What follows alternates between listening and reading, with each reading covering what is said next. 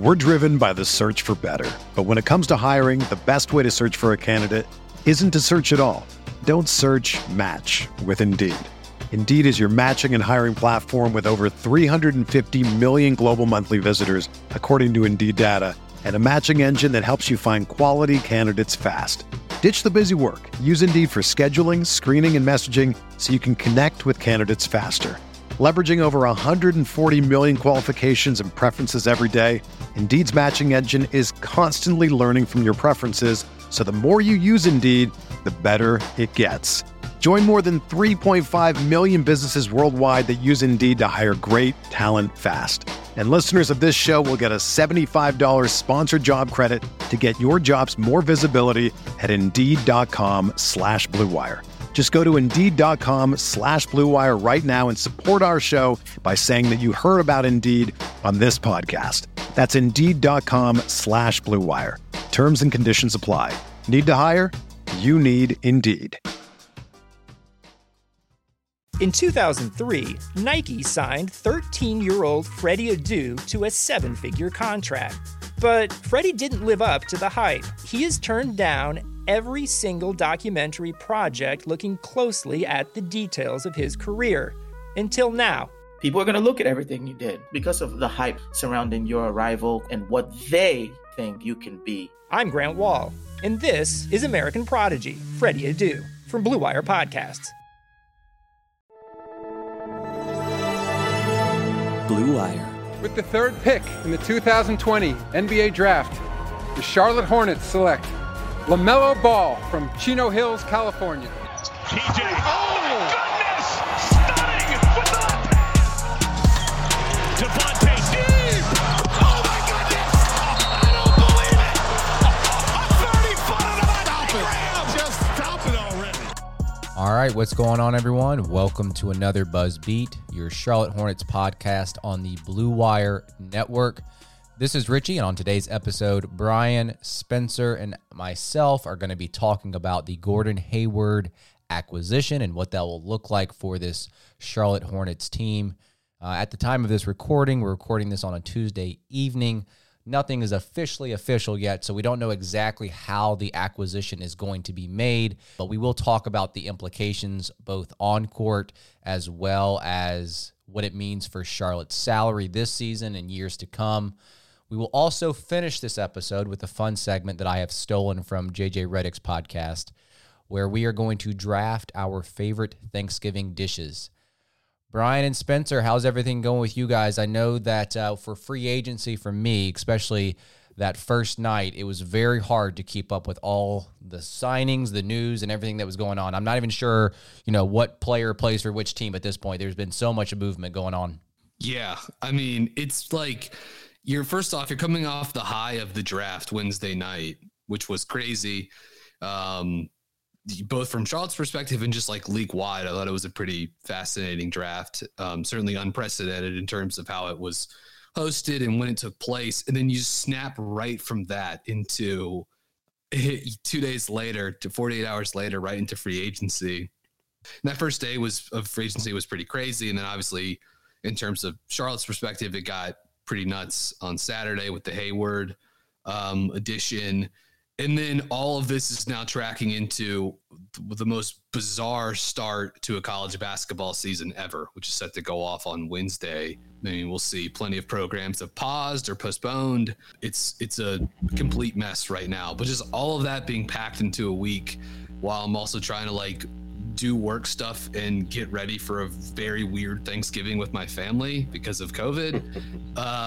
Look, no one wants to hear anyone complain about themselves. People have it, there are actually people having a tough time right now. So this is no woe is me thing, but it's just been kind of whiplash constantly, just from a news perspective. Yeah, definitely would second all of that. This has been nonstop, and it's been extremely difficult to keep your head above water from trying to react to all of this and keep up with all of it. Frankly, I'm still reading trade grades and just everything I can get my eyes on to figure out who the heck is on everybody's roster. I'm still not caught up with that. And then just Thanksgiving week. And so this is yesterday was my first day back to work from paternity leave. So it's drinking from a fire hose, as the astute John Hollinger described it. When the draft started, this was going to go crazy, and that moratorium was lifted. So it's been a lot of fun, a lot to react to. Certainly reason, I think, for Hornets fans to be excited about what is going to be here in a month, which is basketball and players we weren't expecting to see on the court in a Hornets uniform. I think plenty to discuss and try to dissect what that all means, though, because it does mean a lot for the future Hornets and the current Hornets. Exactly, and that's why we're having this pod today, to have a discussion about Gordon Hayward. I think a lot of teams around the league improved. A lot of people are talking about the Blazers with their signings of Derrick Jones Jr. and their trade of Covington. I think the Lakers did a good job this offseason.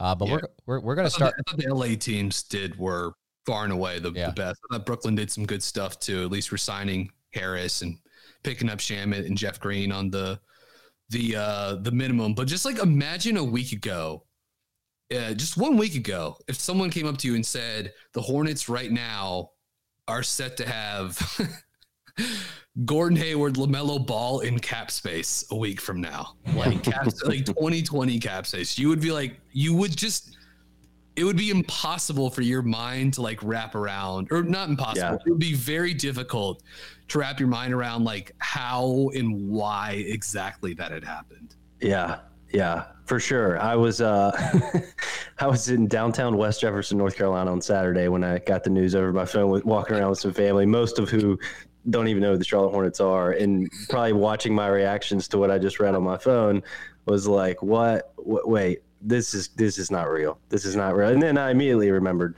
Michael Jordan as our owner, and this indeed is real. So I was going to say, Richie, it's officially time to change our intro because Terry Rozier is going to be the starting nothing on this team. So we're going to have to change the intro. Yeah. I realized that as we were rolling in here, I was like, oh yeah, Rozier's, he's not starting at anything for sure. That's a good point. That's a good point.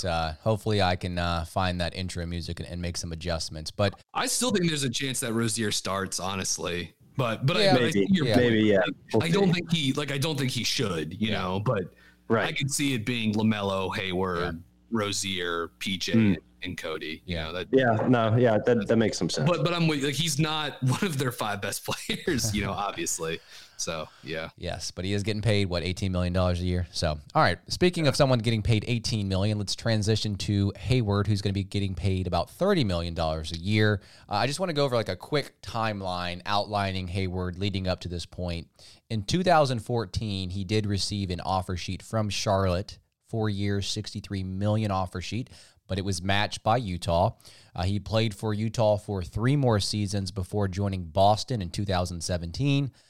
In Hayward's first season, he fractured his tibia and missed all of that season. I remember watching that game on opening night, I believe it was against the Cavs. LeBron James and the Cavs. Yeah. And then I would say his best season in a Celtics uniform was this past season with Boston. And that kind of brings us up to today, where he has signed a 4-year, $120 million contract, and he'll end up on the Charlotte Hornets. The issue is we don't know how he's going to be acquired. Will it just be a straight signing and the waiving of Batum? Will there be a sign and trade that's involved here? Because right now you just can't sign him because there's not the space, especially with the way that Batum's contract is holding up $27 million on the books right now. So we're going to start with the off-the-court implications. So not him as a player yet. Let's just talk about the ways that Hayward can be acquired. And I think the first place to start is with the sign-and trade, because it feels like if they were just going to sign Gordon Hayward and waive Batum, that probably would have been done by now. So it seems like they're trying to work out some kind of sign-and-trade here, and a benefit of this, Spencer, is that it prevents the stretching of Batum. If you can get a sign-and-trade involved here where we're sending some salary out, instead of taking Batum's $27 million contract and stretching it over 3 seasons, $9 million this season plus 2 more, he would just be coming off the books next year. So I think if potentially the Hornets can get a sign-and-trade worked out, I think this is going to be the best route to go. And then obviously there's some kind of incentive for Boston here because they are basically giving up Hayward for nothing.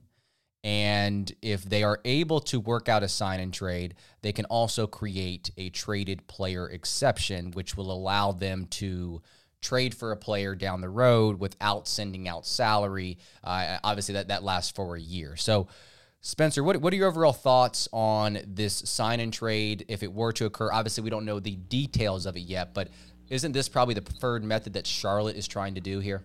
I think there's incentive for both sides here for sure. I think there's, I don't know who like has more incentive to get it done. Right. Part of me thinks that Boston, maybe a little bit because of the trade exception that they could create, but it's the difference of the salaries. So, and this is important to note, the only way for Charlotte to sign Gordon Hayward, if it were to start at about $30 million that first year, and LaMelo Ball's first year, which would be about $7.8 million, they need to get off. I mean, if you just plug those two numbers into the sheet right now, they need to get off like 12, around $12 million.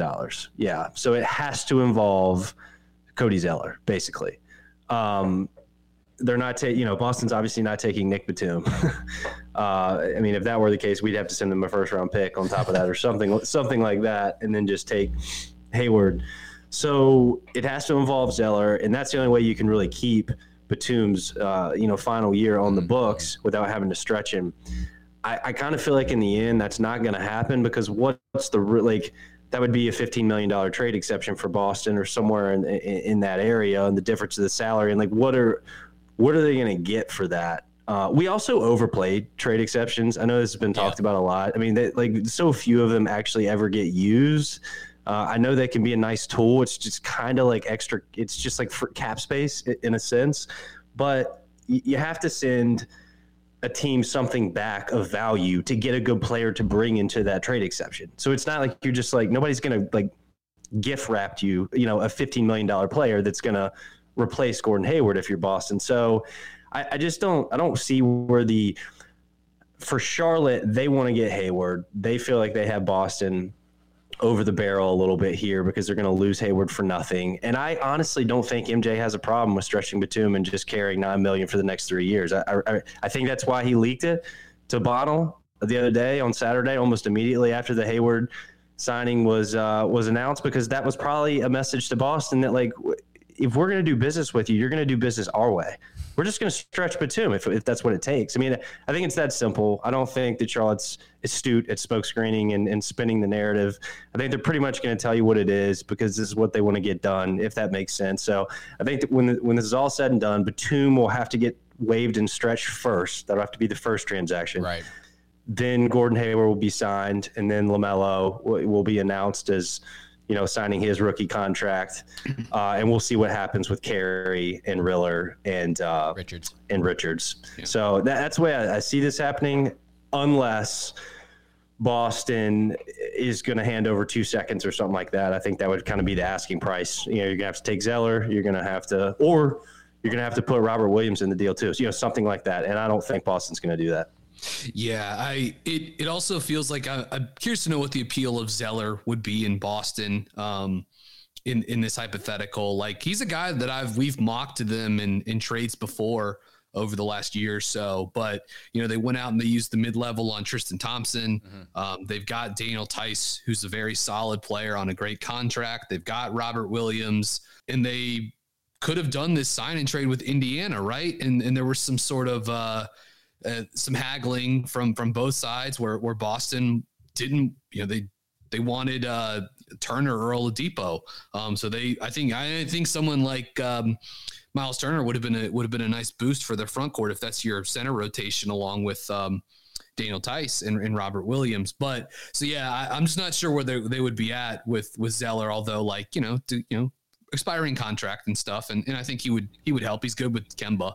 I think you brought up a good point too, with specific almost to Bunnell, like just reading the tea leaves, like there's a reason why he broke that, as opposed to any of the other national newsmakers. That sounds like that's something that, comes right from the source in the front office with Charlotte. And yeah, I mean, it's one of those things, like it wouldn't surprise me if Boston was caught off guard, not only by Hayward wanting to go to Charlotte willing to offer $120 million, but Charlotte also being willing to just stretch Batum, And it's just like that, all of that. I feel like this has been for the Celtics in general, this has been a very reactive offseason. I don't think they had a very good draft. I think they've actually swung and missed on a couple of things going back the last year. As some of their marquee top talents have just walked out the door for nothing. It's not great asset management on either side of the coin by Boston.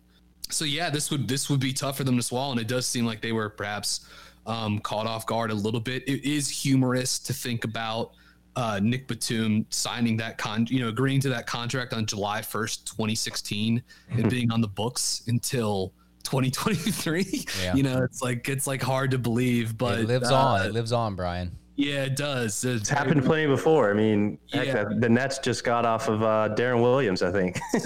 His money just literally died. Josh Smith just cleared too for Detroit. And just as a side note too, Spencer, you brought up a great point about trade exceptions too. We discussed these they're these very rare assets that teams have, especially the Golden State one that they were able to use on Oubre. Yeah, teams have several of these. They're sort of now they're just you usually have more middling value, but you could see why if the Celtics could get it up to a very strong number, if you could involve a third team, perhaps even somehow in this, you could see how that would have some appeal to them. But yeah, that's what I wanted to back up to. BG is I should have added that's the only way they can create the $30 million slot in terms of his trade exception. They have to find a third team. And that's probably what Charlotte is saying. Come back to us if you have a third team, and then we'll talk about what asset you're going to send our way to doing you this favor. Mm-hmm. I don't know. I mean, it would only require, like I said, Zeller's salary. I'm sure there are some $15.5 million trade exceptions out there. Maybe Oklahoma City still has one, but I think this huge 4-team trade that they're part of, I think they're using most of their trade exceptions to facilitate that trade. Mm-hmm. There's not many of them out there is the point. I should probably do a little bit more research and figure out where they are. So just the probability of finding that third team at this point in time when 90% of rosters are full across the league now is just not very high, which is another point of why this sign and trade is probably not going to happen. The biggest trade exception I'm looking at, I don't know if this is fully updated pending this other transaction you're discussing, but is the Paul George. It's a $10.3 million trade exception that also expires later this week too, on November 26th. And I do think it's probably more likely that Batum is stretched, right? So you have $9 million this year plus 2 more additional years. And just looking at my little spreadsheet here, and Spencer, correct me if I'm wrong, but while it's not ideal to stretch Batum, right? That's probably not high up on our preferred list.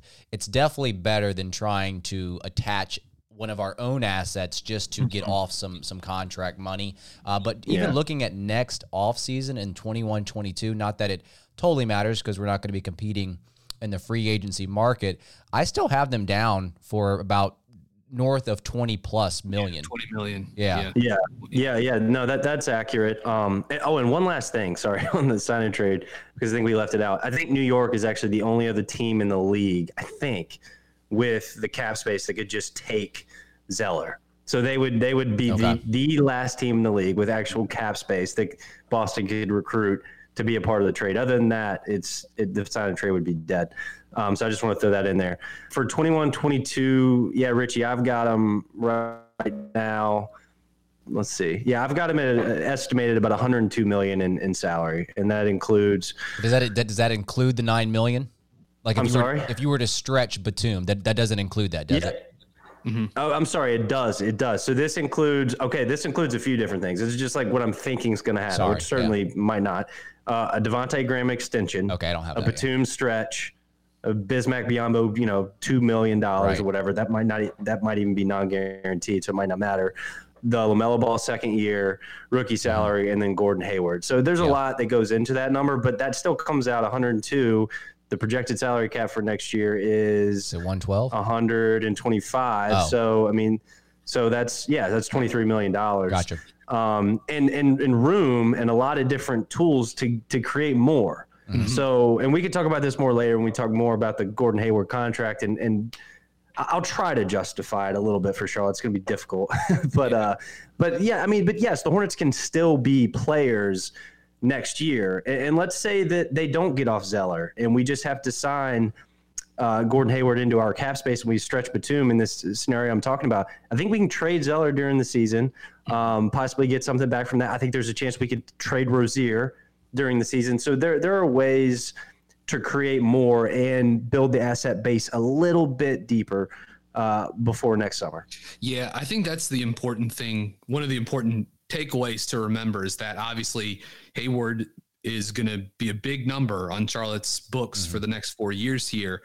But in signing him does sort of like go against some of the messaging we heard out of the front office, which was, we're not going to just sign veteran players. Clearly they value Gordon Hayward more than just a standard veteran player. But, they kept saying we're going to make savvy moves. We're going to use our space. We're going to take on, maybe use this to take on bad salary and pick up draft picks. Like, they're still going to be able to do that. That's still going to be a possibility for the, not this summer now. I mean, like they've, unless maybe there's some sort of way in the sign and trade with Boston where they're able to scoop up another asset somehow, some sort of pick or whatever, or, maybe Robert Williams and one of these other machinations, but they're still going to be able to like eventually get to that space. And I hope they do, because like that is like where the front office should be operating from, in my opinion. And they can still get to that. It's just maybe delayed or a little bit more of a challenge because of the Hayward contract. Right. I think one of the big takeaways here, and it's kind of a shame on us as Hornets fans, as the Hornets fan base, because we listen to Mitch Kupchak say, we're not going to be buyers. Don't expect us to be buyers in summer 2020. He used the word sustainability a lot, which Bono touched on in his piece today. He said all the right things, and we kind of believed him. But we forgot one very key element to this franchise and to the NBA in general. Like, the ownership, at the end of the day, they make the decisions. We see it over and over and over again. It's the reason that Golden State doubled their luxury tax bill to bring in Kelly Oubre and Kelly Oubre is a nice player or whatever, but he's fine. But they're going to pay effectively like $70 million to bring him in to a trade exception. And ownership greenlit it. They were like, we want to compete. That's fine. And we're looking at the same situation here for Charlotte. Michael Jordan does not have the stomach for a rebuild. And there's a lot of owners out there that don't. All right, but there is no patience in this market, or I shouldn't say no, very little patience in this market to swallow 20 wins a season over 3 years, bring in a bunch of rookies on low salary deals, swing and try to hit in free agency and build slowly. Michael Jordan he's never going to do that. Not over the long haul. Not like a Sam Presti's going to, not like the GMs and the owners that we celebrate in this league. So as Hornets fans, we just need to understand that. He doesn't have the patience to. He's never going to do it to the extent that we all kind of say makes you smart and successful in the long run. And I think that's the big takeaway here, regardless of what you believe about the Gordon Hayward contract. Yeah. And I just real quickly, like on the, to go along with that, I think it's also, this is maybe a nicer way of looking at it. I think it's okay for basketball franchises to have an alternative set of goal outside of winning the championship. It might be putting a semi-competitive product on the court and like making a lot of money. Now, I don't necessarily like agree with that from like a top-down organizational perspective. But I think that's okay. Like, all 30 NBA teams can't look at themselves and be like, we are constantly churning and trying to build title contention. Sometimes it's okay to say, like, again, I don't know if I'm not saying it's prudent. It's not shrewd. It's not what I would do, but it is another way to go about owning one of these teams, to say like, well, we just want to get good players and we want to be semi-competitive. And we want to be a money-making entertainment product, even if that does really restrict us in terms of whatever our overall team success can be. Yeah, I mean, there's only like 5 or 6 teams that legitimately have like a serious shot at winning a championship. So there's obviously, 25 other teams out there that, have other motives. You're right there, Brian. My gut instinct when I saw this move, guys, like clearly $120 million is an overpay. But for a market like Charlotte, you're going to have to overpay, right? Like until you establish yourself as a winning franchise, as a culture and a place where free agents want to be, you're going to have to overpay. And like I tweeted out, like they're clearly not going to be competing for these free agents in the 21 offseason where more teams have cap space. So they're basically picking up a free agent now, overpaying for him, yes, and getting them, on the roster. Now, clearly, to me, Gordon Hayward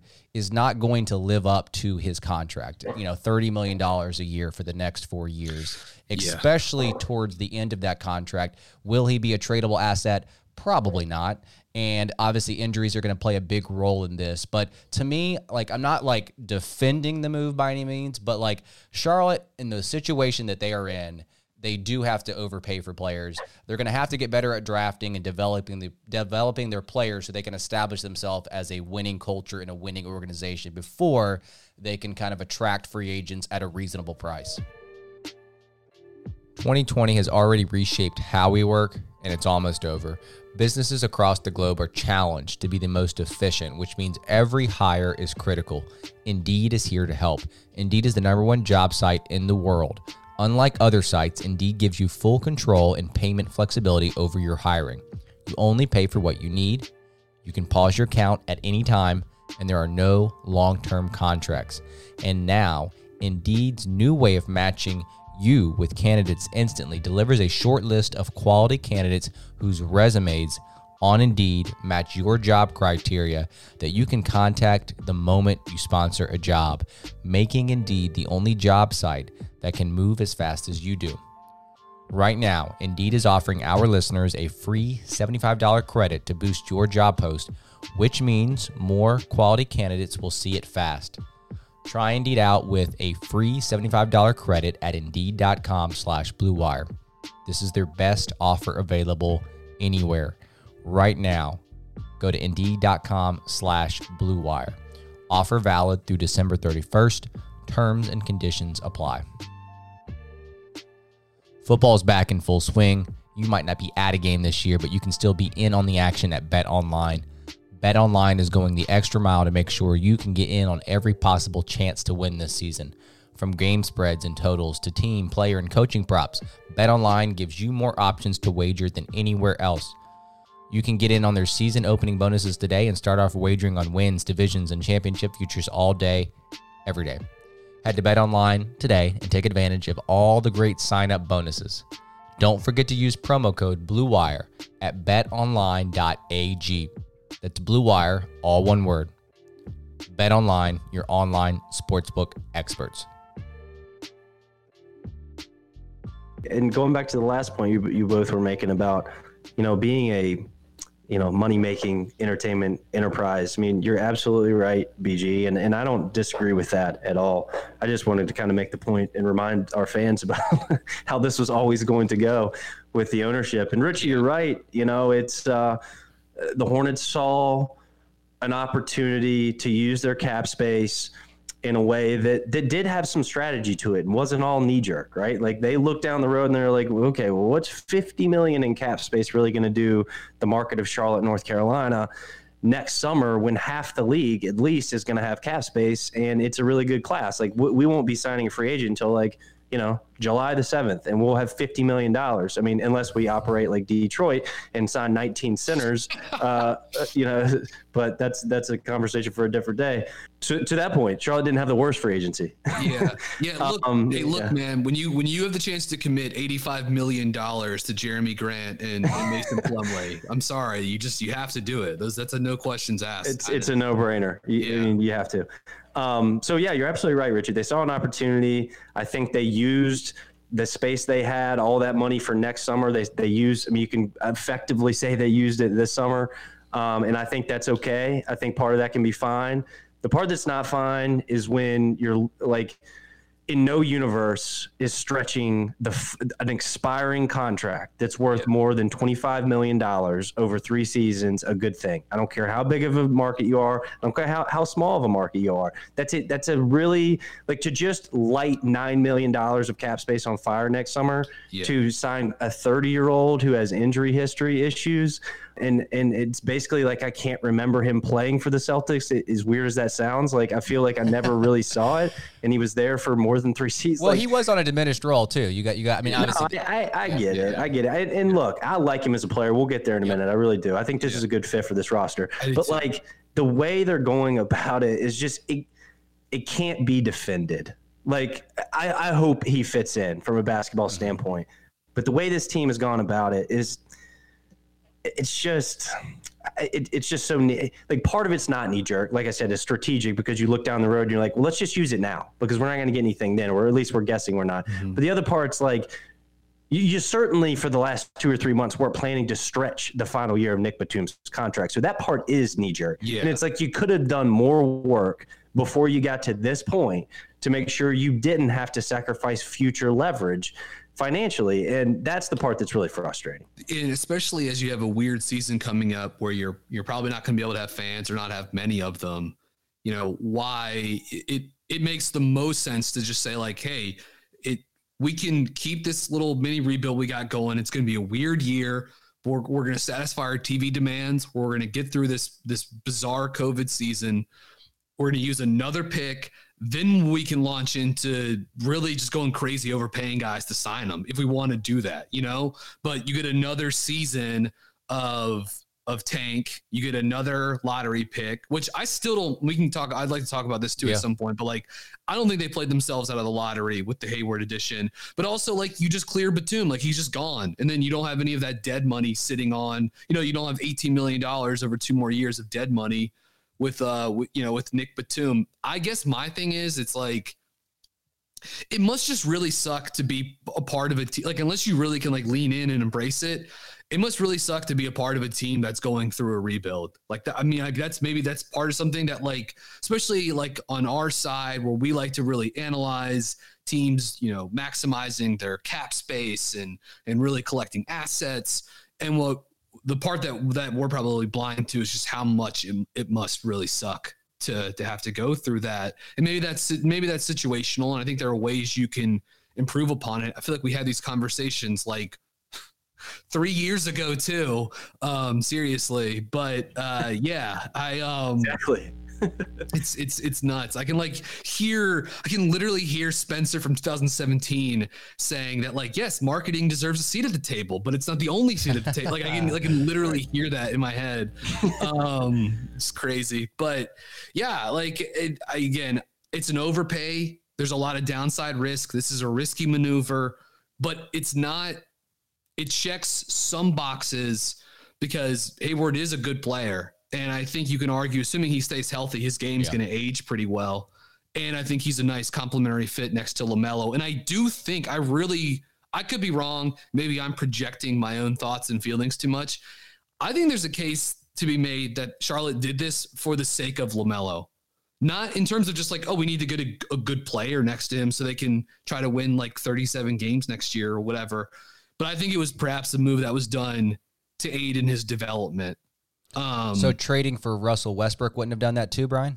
No, but like that's the other thing too. I think Bunnell wrote this, which is like you could sort of get the feeling that Charlotte was itchy to make a splash move when they got involved in the discussions with Westbrook. Yeah, and then Ball ended up Wiseman goes too, so they instead draft LaMelo and they sign Hayward. But like it does seem like there's a real chance that if LaMelo had some reason gone 2 to Golden State, they draft Wiseman 3rd. It does seem like maybe they would have tried to flip a move for Westbrook, or maybe they would have tried this Hayward signing, regardless, Yeah. So who's to say? But Hayward turned down $34 million this season, and ultimately the $100 million over 4 years number with Indiana ended up not working out. So.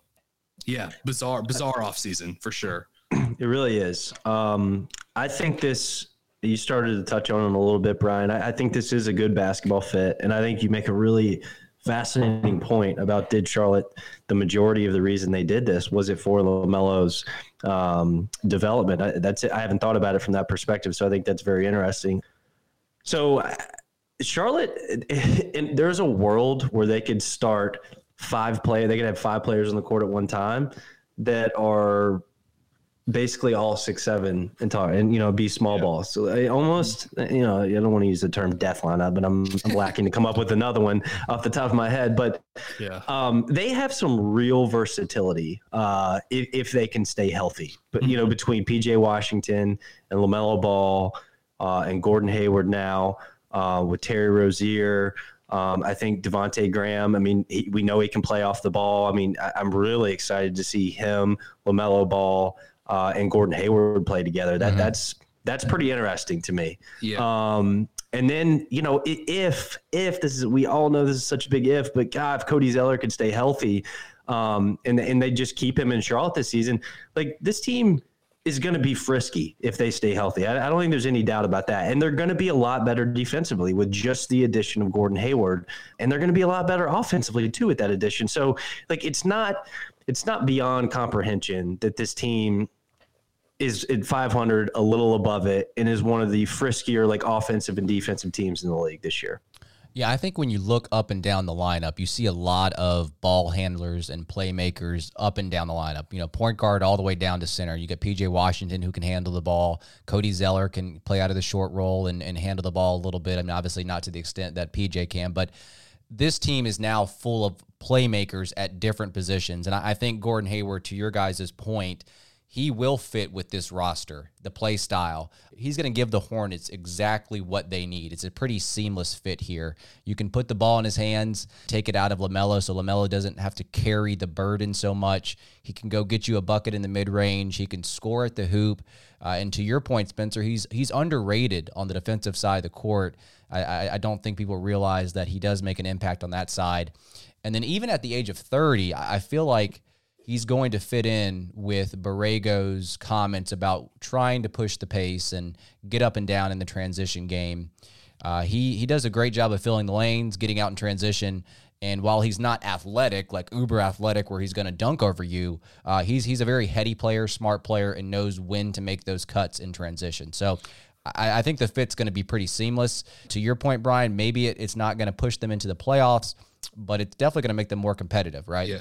That would be a good thing, by the way, too. Yeah, couple quick thoughts on just the roster. Like they've got it's crowded in the backcourt and on the wing right now. It really is, and I think Borrego's really going to have to tap into and he's certainly willing to be flexible with his lineups and his rotations and to play a bunch of different guys. But you're going to need to see Cody Martin and Miles Bridges playing more forward this year. PJ at the 5, like you're just going to have to see some of that stuff. I think it would help a lot. It seems unlikely, but like any move that would ship Terry Rozier out would help, I think, clear a bit of a logjam in the backcourt, because how are you going to get playing time for Malik Monk right now? And I guess maybe that's clearly not the top of the priority list here for Charlotte, but something to consider. Like Malik played well last season. He's still just 22, last year of his rookie contract. Yeah, no, I was like, I think we were all kind of excited to see what Malik would do this season. And now it's like, how does this guy get to anything more than fringe rotation minutes? It's tough to see. Another thing on the lineup too, any lineup that has like Devontae, LaMelo, Gordon Hayward, and PJ is going to be really fun. And you can fill in that, fifth spot with whomever you want. Miles Bridges, Cody Martin, Monk, etc. I think Hayward also from a matchup standpoint, because he gives you some usage and he's a good wing. He can score. Like he's going to take some tougher matchups away from LaMelo. He's going to take some tougher matchups away from PJ. We saw how many times last season where teams were willing to take their bigger 3 and put it on PJ and just run him off the 3-point line. Now PJ's got a post game and he can punish a switch too. But so that's another thing. Back to LaMelo and Hayward though. Helps from a development standpoint. But yeah, Hayward, big wing that can really shoot, had a great shooting season last year for Boston, secondary creator that can pass. Look, from day one with LaMelo, we're going to see his influence all over this offense, how this team plays in transition, how they play in the half court. And I've been tweeting out a lot of clips of stuff that I think they can do that was already in the James Borrego playbook that makes a lot of sense for LaMelo Ball or for this personnel. So if you want, go check out my Twitter page. The last week I've been pumping out a lot of that content. But like LaMelo is going to be somewhat of an interesting player because, again, he's going to be connected to everything they're doing with his ball handling and his passing. But right now, like, LaMelo is not like a finisher, right? Like, who knows what ungodly percentage he's going to shoot on pull-up threes next season. And he struggled to finish at the rim in Australia this past year. Now it's been a year. Hopefully he's gotten bigger and stronger, but he's like not ready to come in there and just give you like usage, like a lot of usage and a lot of like scoring and, one-on-one leverage situations. So I think Hayward helps there because LaMelo just not that bursty, not that explosive. Who knows if he's strong enough to really be an elite play finisher? Probably not at this point. So with Hayward, you got a guy that can be a linking player, can come in, connect actions, give you usage, 4-level scorer. Richie, you mentioned he shoots a lot from the mid-range. Those were 42% of his field goal attempts came last season. That is a high volume. I bet he'll shoot more threes in Charlotte. I bet he shoots more threes off the catch would be. And he's a good spot up 3-point shooter. Totally, 100%. 48% from mid-range the last 2 seasons. And then last year, here's the 4-level scoring from Gordon Hayward. 69% at the rim, 45% long mid-range, 42% corner threes, 38% above the break threes, 43% three-pointers shooting off the catch. That was 22% of his field goal attempts, 0.9 points per possession shooting out of the pick and roll, 48% effective shooting in isolation situations last season. How is he on cuts, Brian? I feel like he's pretty good on cuts. I don't have that on the doc that I typed up here. I don't have his synergy page pulled up, but 1.15 points per possession in isolation last year, 58% effective shooting, and then 1.2 points per possession on spot ups, including 64% effective shooting on spot up, no dribble jumpers with Gordon Hayward. And so, yeah, I think both with the offense he gives you, the shooting, the playmaking, it fits next to LaMelo, and I think it'll be good for him to play with that type of player at the start of his career. And we talked about last week how after drafting LaMelo Ball, what it really meant for Charlotte's identity in playing fast, playing up tempo. Gordon Hayward gives you another wing, similar to Melo, that's a really good defensive rebounder that he's going to unlock a lot more, in theory, transition opportunities for Charlotte because Gordon Hayward can grab and go. And last year, in fact, was his best defensive rebounding year he's had his entire career. He pulled down 5.6, about 5.5 defensive rebounds per game. That is really, when we talk about the development of LaMelo Ball, getting out and running, and not always feeling like he needs to go get the ball in every single situation, running the wing, getting out in transition, being the hot, being the second pass. I think Charlotte is going, you look at this roster, you look at how they want to play on paper, they should be top 10 in pace easily. Yeah. And that's a lot from being last the year before, but there's really no reason this team can't play really, really even faster than we thought they were going to after this Gordon Hayward signing. It is wild to see just how they went from last year where they really had just like one guy reliably that could create off the dribble with Devontae. Malik had some games for sure. And I guess, Terry did as well. But now they've got, you have Hayward, you have LaMelo, you have Devontae Graham. I don't know how much a part of the picture Grant Riller is going to be this season, but he's another guy that can do some of that stuff. And as far as Devontae goes, I don't, obviously the three of us, we don't know like how the franchise totally views Devontae long-term. And maybe we'll see if extension talks fire up. That front seems to be pretty quiet at the moment, but I think this can also push Devontae towards a more like stable role and give him like that's a little more ideally suited for his skill set. I sort of felt that way about after the LaMelo pick, and I sort of still feel that way even after they've brought Hayward in, but more off-ball usage, which that was always part of the initial plan with Devontae. More primary possessions going up against the second unit. That's a good thing too. That's more drop centers. That's less elite on-ball pick and roll defenders. Fewer ball screen traps, more spot-up opportunities, more corner three-point volume. He got basically none of that last season, and this could be good for a guy that struggles shooting from certain areas, right? I think now with Devontae, you don't need him to force tough pull-up threes. You don't need him to like drive into the paint, try to get a foul and throw up a terrible mid-range shot or whatever. Like he can be a little more selective with his shooting and doing it against weaker defenders on average, which I think could be a good thing. And I think it's also probably worth mentioning that like there's also a chance too that like Devontae Graham and look, the advanced numbers, the per possession numbers for him were great last season, and pull up shooting and really like his luck adjusted on-off offensive rating was terrific, to one of the better ones in the league. But I do think it helped him being, the lone creator on a bad team, but that had some shot a lot of threes ultimately, So I think that sort of inflated his own value a little bit. I think Devontae's a really good player. Like there's no question he's a very strong offensive guard, but he has some real limitations too. Yeah, I think you're right, Brian, in terms of kind of transitioning Devontae over to more of an off-the-bench type of role. But even if he is starting, which I kind of project him to be the starter alongside LaMelo, my starting five, just kind of my projection here, would be LaMelo, Devontae, Hayward, PJ, and Cody Zeller as my starting five, depending on if Zeller is still on this team. But to your point, like, Devontae Graham was good off ball. Like that's definitely not the question. It's one of those things where if you take the ball out of his hands full time, you do wonder if it kind of diminishes his value. But you're going to have players like Gordon Hayward and LaMelo Ball who are breaking down the defense and getting into the teeth of the defense. And Devontae could be standing in the corner, catch and shoot. And he will be probably more beneficial doing that instead of having to carry the heavy load. And because he struggles so much closer to the rim, maybe taking the ball out of his hands a little bit more is probably not a bad thing. So we talked about how, Gordon Hayward could help this team. And Brian, I want to piggyback off of you in terms of the Charlotte's lottery odds. Yes. We all know that Charlotte outperformed their kind of statistics and metrics, right? So they were third in the league behind the Lakers and Denver in win differential, having 4 more wins than kind of what their stats suggested.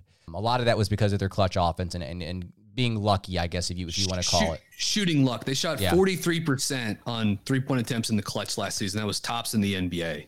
Yeah. But the Hornets did get better with this acquisition. You obviously are going to have more experience with Devontae and PJ Washington getting another year under their belt. So I don't think they're going to make the playoffs. No, I don't think they're going to make the playoffs by any means. But I do think that they will be an improved basketball team. And do I think it hurts their lottery chances? I think slightly it does. But again, there are some teams that were below Charlotte last year, like Atlanta and obviously Golden State. They're going to kind of jump them in the standings. Spencer, how do you think this affects them in the standings? Like, do you think Hayward and LaMelo and more years out of PJ Washington and Devontae Graham pushes this team close to a 9 or 10 seed, or are they more towards the bottom half? I mean, I think that the 9 and 10 seed is doable for Charlotte with this roster. You look at the East overall, and it got better. It didn't get worse. I mean, some of the teams at the top, I wouldn't really say got better, but you kind of know like who the top 6 teams are, and then after that, you're jockeying between another 5 or 6. I think Atlanta is probably primed to jump up. Orlando. Obviously, you're going to have to compete against them, if you're in that 10-11 race. Yeah, so I think it's possible. I don't think that Charlotte will finish in the top 10 in the East. I think they're more likely to finish between 11 and 11th or 12th probably, which puts them in that similar spot that they just were. Right. We saw how the lottery ended up, to your point, Richie. Lottery odds are weighted differently now. There's not as much incentive to be the worst team in the league. So, from that perspective, this makes some sense. Well, I had a thought about the backup center, but I know we're going to talk about this, so I'll save that part. The couple things I want to add here is that, like, to your point, Richie, here's another way to look at it as far as like them outplaying their point differential, a lot of which was shooting luck and clutch offense. Mm-hmm. Charlotte was still bottom 3 in net rating. They were still bottom 5 in net rating, offensive efficiency, and defensive efficiency.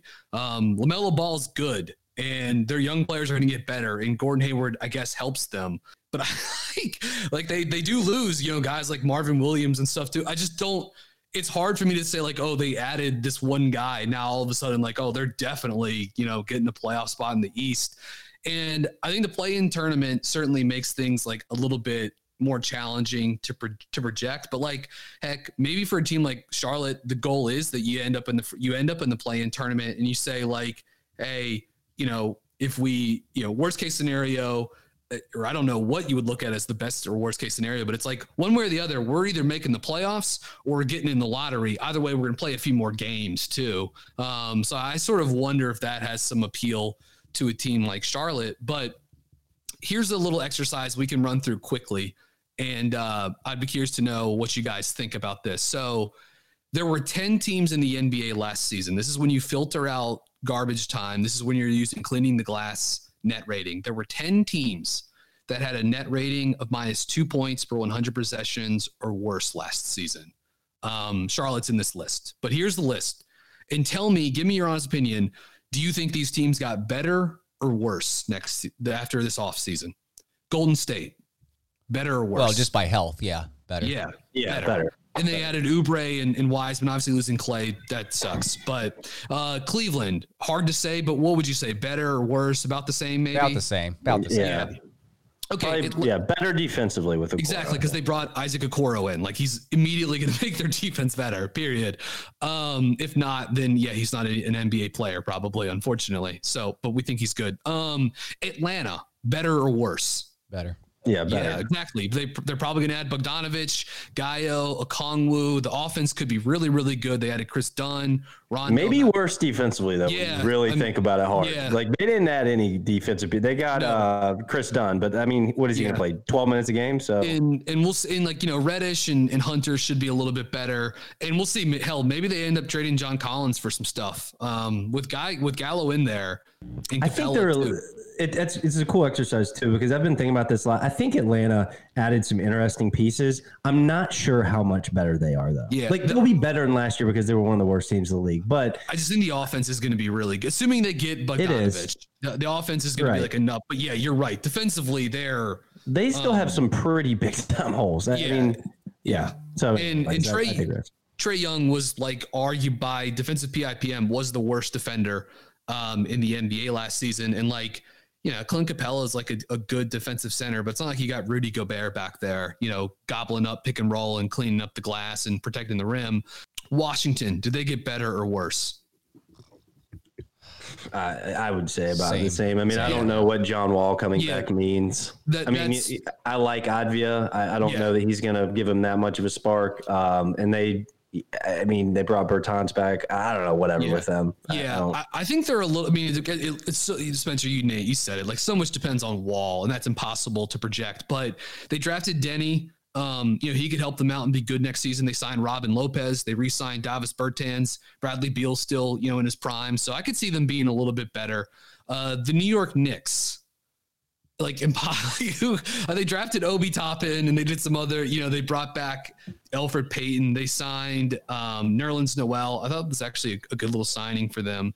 Dotson got away. I would say, giving Obi Toppin the minutes they're going to give him, I'd say there's a case that they're worse. They're going to be bad. I mean, they're going for, Cade Cunningham or BJ Boston or whatever. Minnesota, better or worse? Better, but I still don't think that team's going to be good.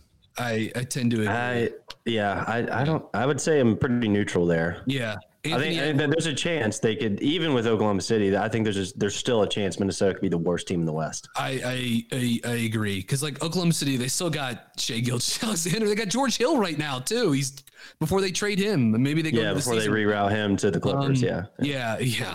He's a great player. That's the best trade chip probably on the market right now, or certainly one of them. But they also get a full season of Towns and D'Lo and Malik Beasley, Jaden McDaniels, blah, blah, blah. West will beat them up. Detroit, I have no clue. They did so much weird shit. But maybe Blake Griffin is in good shape and ready to be good next season. I don't know, but they'll be, probably in the ballpark. But here's my thing with Blake Griffin. If he starts performing well, is he now a trade chip? He could. He's a big contract, though. Not a ton of time left on it, but it's still one of the worst. I would say Detroit probably got a little worse. Okay, that's cool. I think you could argue in either way. Right. And then just three more here. Chicago, did they get better? No, because because what did they add? They didn't, and they actually lost him. Pat Williams. Yeah, Otto Porter is healthy now. That's a potential win for them. No, Jim Chris Dunn. They got a great coach. They got a great coach too. So I think it's hard to argue they got better. I think I'm not sure how much worse I think they got, but I think it's hard to argue they got better. Agreed. And just two more here. Sacramento. Did they get? I guess maybe it depends on what they do with Bogdanovich, or if there becomes any sort of like trade of some kind or whatever. But like Sacramento, better or worse next season? I forget about that team so often. I forget about that team. I mean, I would. That's another one I'm neutral on. I mean, if they lose Bogdanovich, that's important to the style of basketball they play. And they have no way to replace him. So yeah, they just signed Fox to a max extension, and that kicks in another season from now. Drafted Halliburton, Buddy Hield gets more playing time on the wing. They could be a playoff team, but the West is really, really tough. And then obviously Oklahoma City is gonna stink, and they'll tank. There are gonna be teams that are gonna get injured. Stuff's gonna happen. Right. But the point, I'm drawing this out, but the point I'm trying to make is it's like just adding Gordon Hayward does not immediately play this team out of the lottery. I think that's an important thing to remember. Yeah. It ties into what you guys brought up earlier in the pod, which is that like Gordon Hayward might be an extension of the 2021 free agency class, essentially for Charlotte. Yeah. You know what I mean? So you're still saying like, yeah, we're probably going to get another lottery pick. And now we've used at least some of this future cap space to go get Gordon Hayward. Now you can argue whether that contract's good or not, but it's not like I think they played themselves out of the lottery. And I don't think they've done anything to really handcuff Devontae Graham. Maybe you can argue Malik Monk. And that's something to perhaps be addressed. But as far as like guys like LaMelo and Devontae Graham go, like I think they're okay from a development standpoint with those guys. Yeah, I don't think they're making the playoffs either. I guess my point was that just by adding Hayward, you are lifting them up from like the 14th or 15th seed in the East to the 11th, 12th, or 13th, which is you might not think is a big difference, but in terms of the lottery, it can be. And who knows, Hornets are probably not going to get lucky twice in a row. So yeah. Point. Yeah, I mean, I totally agree. It was a good exercise, BG, because there's some perspective to understand. Right. The contract of Gordon Hayward, I'll defend it. Try to defend it. Already have. I think it's the process. Again, that's like if they have to stretch Batum, that is something that cannot be defended. But it can also be looked at separate from the contract, even though I understand the two are linked. So.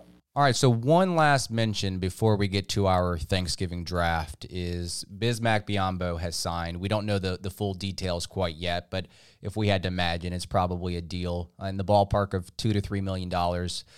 In terms of overall takes on this signing, maybe going after him versus going after Hernangomez, I think the biggest thing with the Bismack signing has never really been about the on-court performance.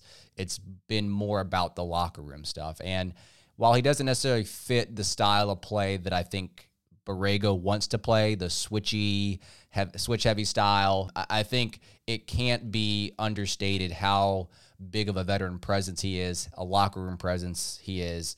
So regardless if he gets playtime or not, if it's sporadic here and there, that's not the point of this signing for Biyombo. I don't mind it at all. Obviously, it's going to come in at a low number. Spencer, what are your thoughts on Biyombo returning? Yeah, I'm with you. I don't mind it too much. I think I would have liked to see the Hornets, especially following the Gordon Hayward decision. I think I would have liked to see them be a little bit more creative with this backup center signing. Maybe Vernon Carey, lights training camp on fire, and all of a sudden he's your backup center. I don't expect that to happen. So like, I think a center at the minimum or close to it, which is basically what Biyombo is going to get, probably, that just has a little bit more offensive upside. When you talk about what the bench is going to be this year with Monk and with Bridges and with, I'm projecting Rozier probably coming off the bench. I don't want to watch Malik Monk. So maybe this is just a selfish thought. I don't want to watch Malik Monk and Terry Rozier jack up like above the break threes with 5 seconds left on the shot clock because somebody threw them a grenade. And I don't know. Like I love Biz. I really do. He lifts your floor defensively. He plays his tail off. Like you just have to appreciate watching him play basketball. But like, how many times do we have to see this movie in Charlotte? I understand he's a good locker room guy. Yeah. I'm not too worried about this locker room, frankly. Like, I think it's pretty solid with the additions they've made. And I don't know. I think the Charlotte could have, like, Alex Len, like, he's not great, but like just somebody like that's a little younger, has a little bit of offensive upside. Like, maybe you can scratch a little bit more out of developmental wise. I have a little bit of a fundamental problem just like running it back with Biz again, when you know so clearly what his limitations are while you're also trying to like reimagine the roster. It just doesn't quite line up. Yeah, agreed. I mean, Biyombo, he's become the Udonis Haslem of Charlotte basketball, I guess, which is to the point is it's like this signing's okay as long as Biz never really plays, like unless he's just like an innings eater for you one night during a really long winding regular season. But yeah, I agreed. They could have probably done a little bit. In my head, I thought before the Hayward signing, they were going to use that $19 million in cap space and go out and sign 2 veteran players. And one of those guys could have been freaking Christian Wood or something like that. Like that was sort of like where I thought or Montrezl Harrell. I wouldn't have been crazy about the Harrell edition. Which real quickly, I do think that Charlotte chased both those guys. Yeah. There are reports that definitely, if there are reports that they chased Wood, I haven't seen that yet, but I did see like Montrezl Harrell turned down more money with the Hornets so he could. I think Charlotte was one of the teams that made Wood pause after that initial report came out. And then Houston had to up the ante by like $14 million or something. I mean, no way to know for sure, but I do think Charlotte sniffed around on both those centers. Yeah, and it would be interesting to see. I don't expect this to be a very robust market, but like assuming they don't work out a sign and trade and they end up stretching Batum, which that seems to be the most likely scenario here. Do you expect them to use some of that space to go out and sign another center? I think there's an argument to be made that they should. Yeah. Then you not have much available, but yeah. Exactly. Not much available. I'd have to look and see, what the opportunity cost really is there. But I mean, but then you're like, we have 5 centers in the pipeline now, and it's just like, if you've heard it once, you've heard it a million times. Like, you can get centers anywhere at almost any time for really, really, really cheap. So, going back, not to get too much off topic here, but going back to the draft, and we talked about it that night, it's like, it just made it perplexing when it happened that the Hornets spent 2 picks and traded for one of them in the top 45 in this draft to get centers. Like, for especially when you're going to bring back Biz, like I don't know. Especially in Nick Richards could turn into a rotation center. Like, he has the size and discrete skills, but like I'm not crazy about Nick Richards as a prospect. I mean, we'll see. Again, maybe he checks a couple boxes just in terms of his frame and stuff. If he can shoot, if the best kept secret out there is that he can actually stretch it and shoot it, I'm interested. Other than that, I agree. Yeah. And we'll see where Vernon Carey's jump shot is come training camp too. Just some names that are available. The very inspiring Hassan Whiteside continues to be unsigned. Yeah, pass, running the other direction. He's been working out in Charlotte. Maybe Golden State would be interested in Whiteside, or if they're just going to go to Wiseman as their full-time center next season. Taj Gibson. Still around. I believe Ilyasova is available now that Milwaukee waived him. I think he's around. So he's a guy that can give you some 4 and some 5, give you a little bit of shooting, a little bit of just like weird help defense because of his charge taking. 2 names that do jump out to me. 2 names, 6 letters. I don't envision this being the case, but I like the versatility, and I like the fact that they could play a little 4 and 5 and maybe even some 3 too. But Rondae Hollis-Jefferson and Michael Kidd-Gilchrist. Very interesting. Yeah. When you said 2 other names I'm looking at, and the bells went off in my head. That's interesting. I like Hollis-Jefferson. He's really turned into a nice defensive utility player in the league. Yeah. The guy that I really thought I wanted the Hornets to take a swing at, and it would have fit salary-wise for what he actually got, is Harry Giles. I mean, I thought he was interesting to bring in. I know there's some real injury concerns out there for him, just if he's always going to be play 50 games a year or whatever. But he's still young. He can play the 4 some. But he's probably more of a 5. Pretty good offensive player. Defensively, plays his tail off. He can pass some. You can run some offense out of it. I thought he was a really good fit with that second unit. So I was a little disappointed in that. Yeah, I think he was a buy low guy that would have been cool to have brought him home. Yeah, like if your free agency had been Christian Wood and Harry Giles, all of a sudden now I know you got a lot of centers based off, you drafted Nick Richards, who you used an asset to get back into the draft and take him, and he took Vernon Carey 32nd overall, which is almost a first round pick or whatever. So maybe not, but yeah, that would have been like a very satisfying, free agency period, I feel like. But alas, that is not the direction the team decided to go in.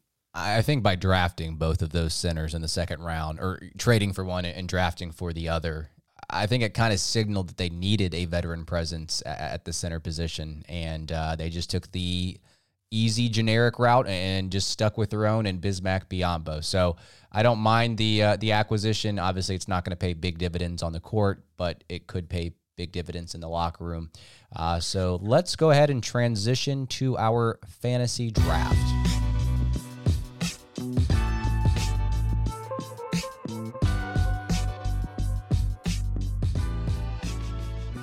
All right, so here is how the rules are going to play. Spencer, you're actually going to be the first pick, and then it's going to go Brian, and then it's going to go me. So you are drafting a Thanksgiving dish, whether that's the main course.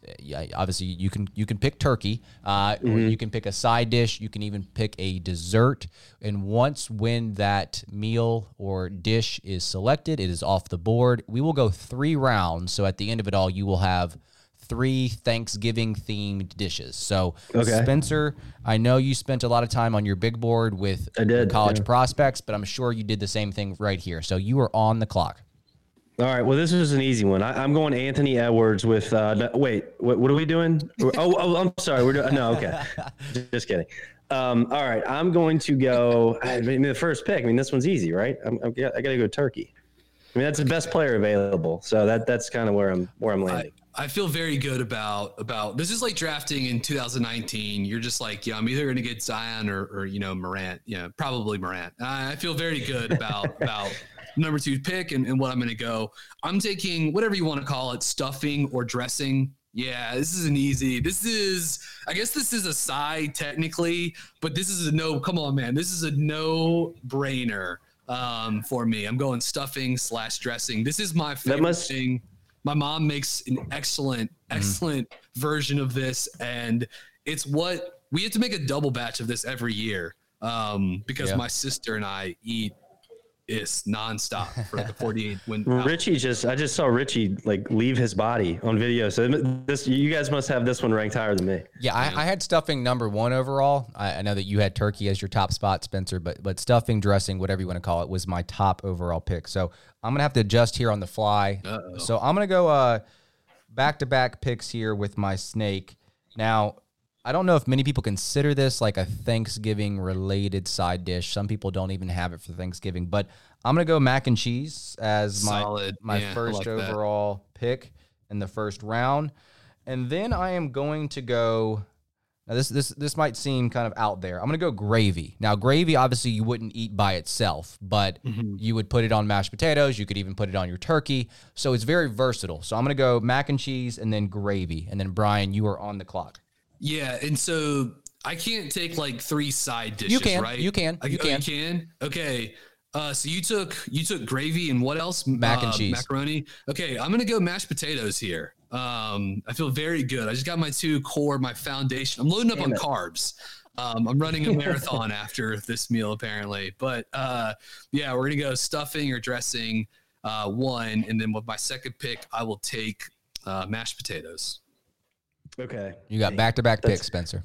That's where I was going. Okay. And I want to go back and justify my first pick. It's technically deep fried turkey. Yeah, there you go. Okay. If the listeners, if that intrigues you a little more on my draft grade, I like I'm going to go fried turkey. So, all right, I go back to back here.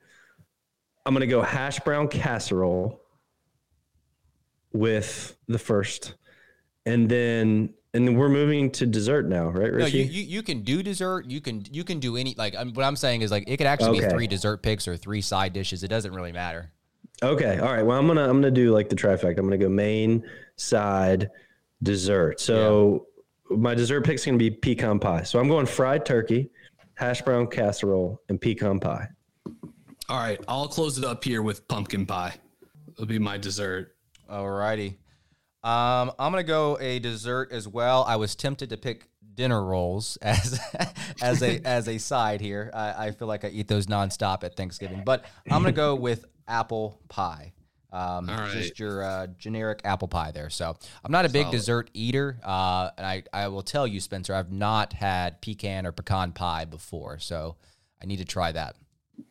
Oh, you have to, with a little whipped cream on top. The specialty is if you can find it, the bourbon pecan pie. It's my favorite, man. It's awesome. All right, guys. Thanks again for tuning in to another Buzz Beat. We will catch you guys later, and have a good Thanksgiving. Whether you're a world-class athlete or a podcaster like me, we all understand the importance of mental and physical well-being and proper recovery for top-notch performance. That's why I'm excited that Unified Healing is sponsoring this podcast. Unified Healing is a new and super innovative global network of wellness centers powered by Energy Enhancement System, or EE System. If you haven't heard of the EE System, you'll want to listen up. This technology promotes wellness, deep relaxation, purification, and rejuvenation. At hundreds of locations across the globe, access to a center is easy and affordable. Interested in experiencing the EE System technology for yourself? Go to unifiedhealing.com/bluewire to learn more and find a center near you. That's unifydhealing.com/bluewire. No material or testimonials on the Unified Healing website are intended to be viewed as medical advice or a substitute for professional medical advice, diagnosis, or treatment. Always seek the advice of your physician or other qualified healthcare provider with any questions you may have regarding a medical condition or treatment, and before undertaking a new healthcare regimen, including EE System.